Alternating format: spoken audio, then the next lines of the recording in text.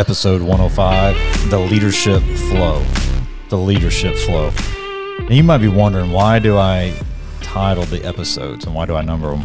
That is simply so I can keep them in order when I go to publish them. Have you ever thought about what it takes to really develop a team or an individual for that matter? Last week we started talking about the idea that we want to develop pizza-sized leadership teams, meaning we want no more than 4 people answering to us at any given time. And we talked about all the reasons why we want to do that. So how do you develop a team? How do you develop people? That's really a tough question to answer. And here's the answer that I want to give. You have to get into your flow. You have to get into your flow. I love to study people and I love to study cultures. And it's fascinating to me when you start to study people because you start to learn how people think and what makes them tick. Now, for reasons we're not going to get into right now, I decided this last year that I was going to do a deep dive in trying to understand hip-hop music. This probably comes as a huge surprise to all of you, but I do not listen to a lot of hip-hop music, and I have never listened to a lot of rap music in my lifetime. In fact, to be honest with you, rap music in general is not a genre that I enjoy listening to for no particular reason other than I am a wannabe musician, and rap music is very simple and repetitive when it comes to the music, and that just irritates me. As a wannabe musician, I enjoy music that is more complex in nature by default. However, as I started down this road of researching hip hop and rap music, here's what I figured out. That hip hop is more than music. Hip hop is actually about a culture and a lifestyle. There is a cultural ideal within the music and within the lifestyle. Now, hear me when I say that the music is not necessarily sanctified, but there is an ideal. There's something that people are trying to live up to, even though the music and the lyrics itself are a lot of times very vulgar and unsanctified. And interestingly enough, that message, that cultural ideal is identical to country music, which I find fascinating. That's a topic for another day. Let's get back to the music specifically. Hip-hop is all about the beat and the flow of the artist. The music itself is about the beat within the song and the flow of the artist within that beat. The flow of the lyrics have to sit within the pocket of the beat, and that is what differentiates good hip-hop songs from a bad hip-hop song. When you start to listen to hip-hop artists who are at the top of the charts, you're going to start to see that they are masters at flowing their lyrics within the pocket of the beat, and this is, quote, pleasing to the ear. And what is even more interesting about this realization is that when I figured that out, that what an artist is trying to do, I started to appreciate the skill of the rapper. Before this realization, to be honest with you, every time I listened to a rap song, they all sounded the same to me. But after that realization, I could start to distinguish what is, quote, good from what is, quote, bad. And additionally, before this realization, you sit here and you say, this is irritating, but if I was to be honest with you afterwards, I was like, okay, I kind of appreciate it. I get what people are trying to do. Now, where it gets even more fascinating for me, somebody who likes to study things, is that each artist has their own flow within the rhythm of the beat. And that flow is what draws people in and is how they build their fan base. Now, I keep using this word flow. What do I mean when I say flow? Well, I'm talking about the rhythms, I'm talking about the rhymes, and I'm talking about the lyrics. I'm talking about the cadence of those rhymes and those lyrics within the pocket of the beat.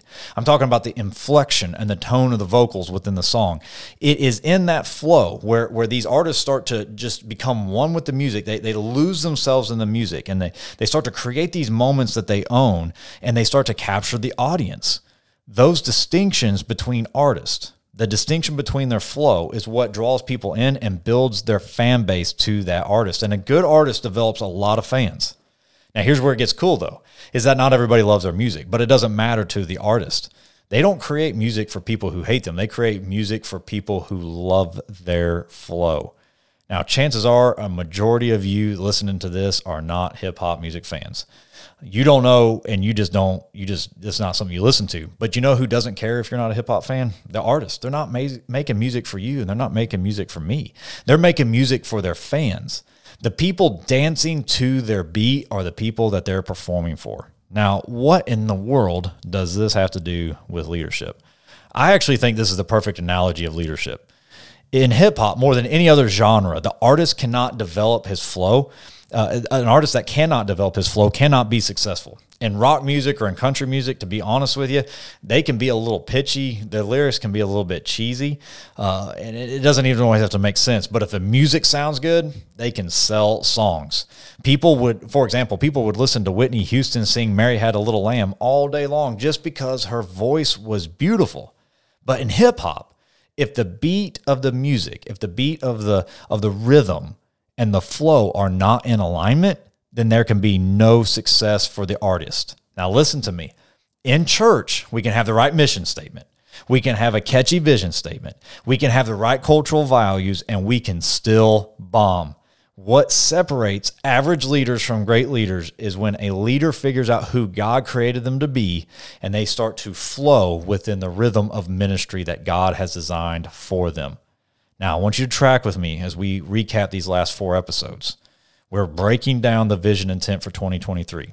In episode 101, we talked about we want to develop a healthy culture that creates conducive ministry. We want to build a culture. We all want to speak the same language so that we can be healthy.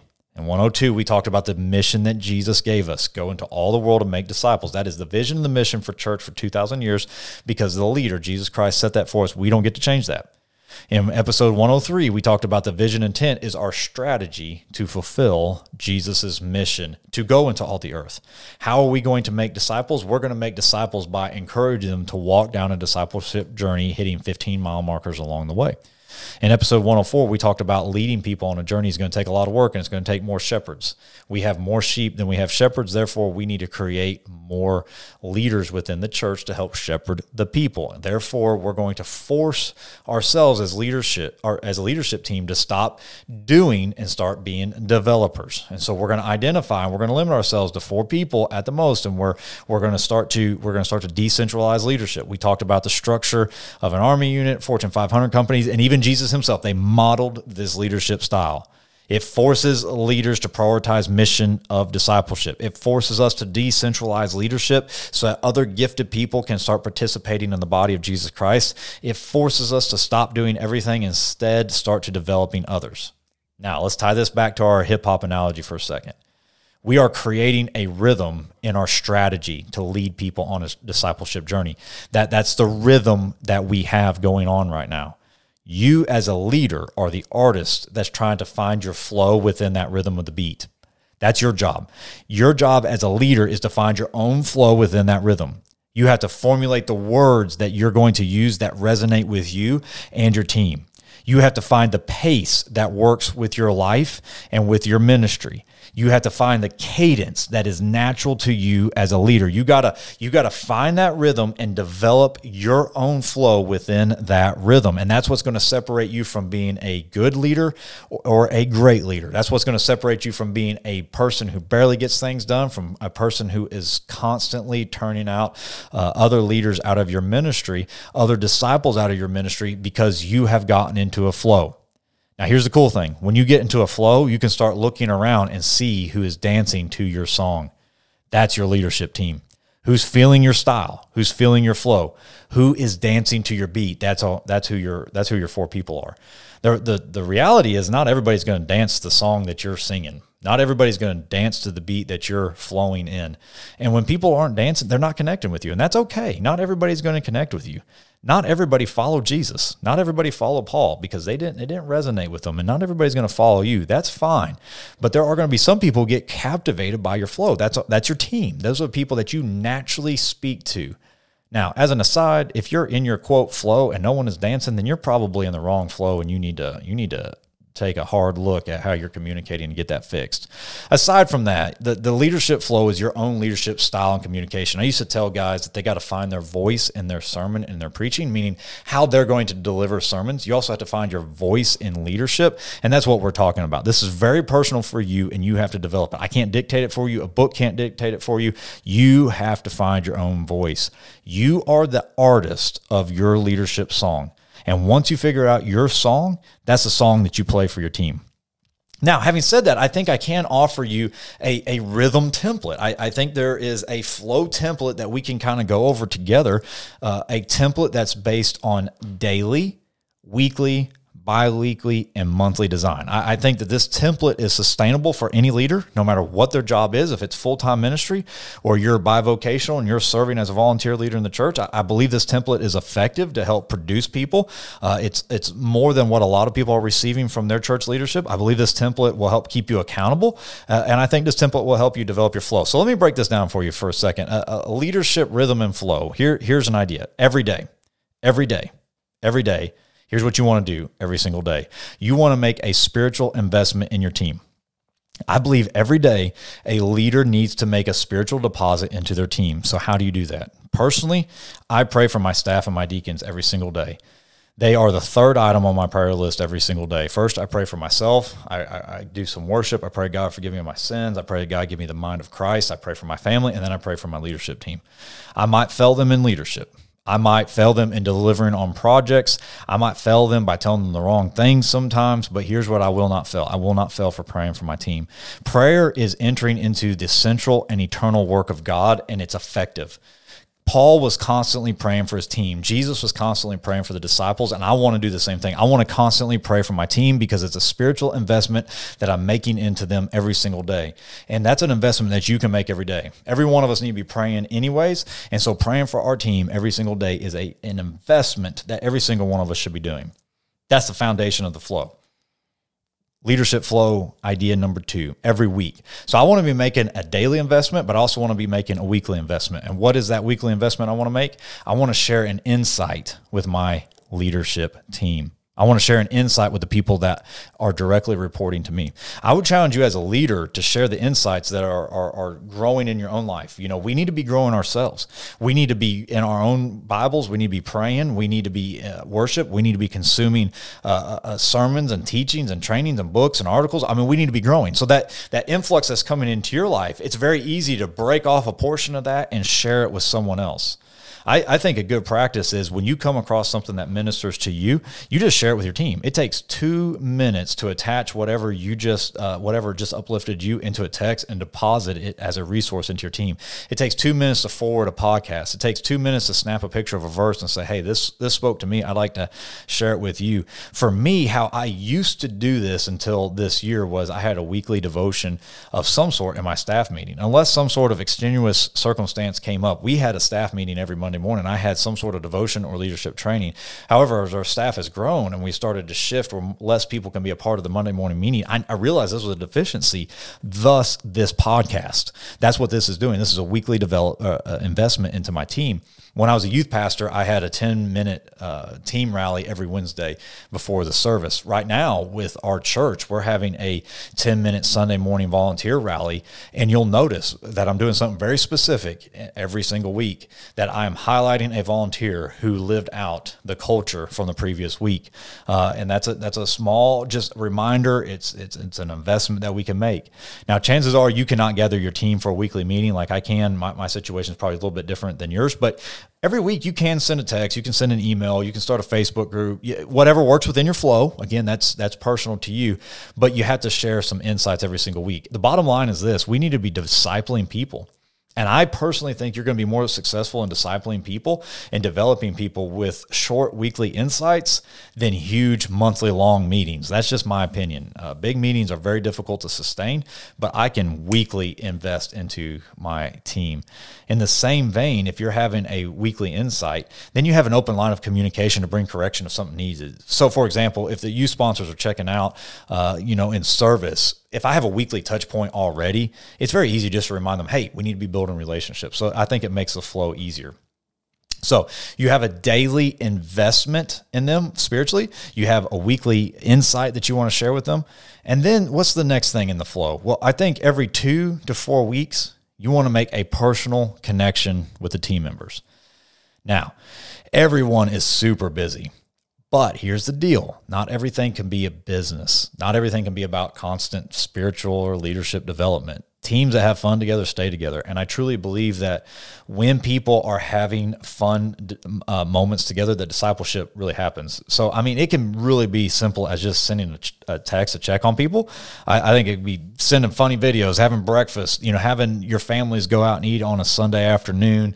If you have a hobby, invite them along. It doesn't have to be overcomplicated, but you just have to ask yourself the question, am I doing more than just investing in life? Am I building friendship with these people? Because that's important. The relationship needs to go beyond the business sometimes, and that's really going to help expedite and speed along the discipleship process in your team. So we have daily investment, we have weekly insight, we have bi-weekly, every 4-week personal connection, and then I believe it's very vital is that every month, and depending on your ministry, this could be once every quarter, and you need to, again, your flow, but every month there needs to be ministry alignment among the team. In other words, you are going to have some big meetings where you get everybody in the same room and you just touch base on your goals. You make sure that everybody's in alignment of what needs to get done, that the vision is clear for what we're trying to accomplish. Because here's the reality. Churches and ministries are notorious for suffering from mission drift. The big challenge to decentralized leadership, like what we're talking about, where you're bringing more people on board, is that it's very easy to have a communication breakdown. So we have to make sure that we are orienting the team the right direction to accomplish the same strategic goals. At some point, you have to bring alignment for the ministry matters. You will notice that all these daily, bi-weekly, touch points, these are aimed at the individual. Well, at some point, you have to get the whole team together just to make sure that everybody's heading the same direction and hitting the mile markers. Now, for me, how do I do this? We have a monthly all staff, and that all staff allows us to have ministry alignment as a team and make sure that we all get in the same room.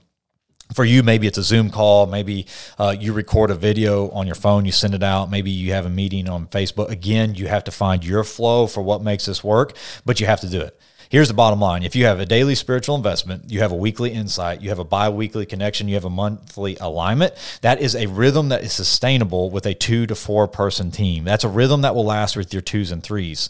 And this is your flow. This is your show. This is your responsibility. What you do can be unique, and it can be a different template from what I just shared. But here's what you cannot do. You cannot move at a snail's pace. You have to formulate a plot line for the song, and you have to sing the song.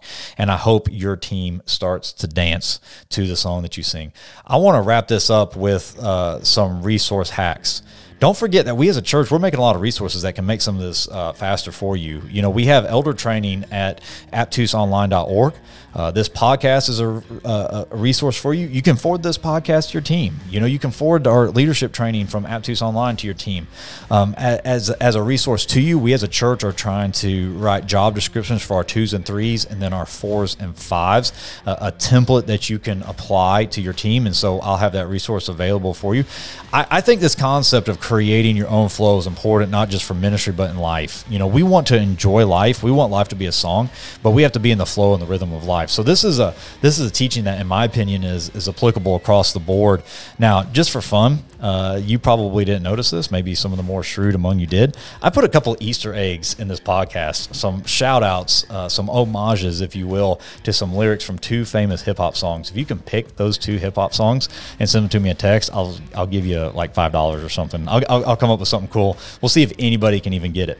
But anyways, hey, God bless you guys. Love you. We'll catch you next week.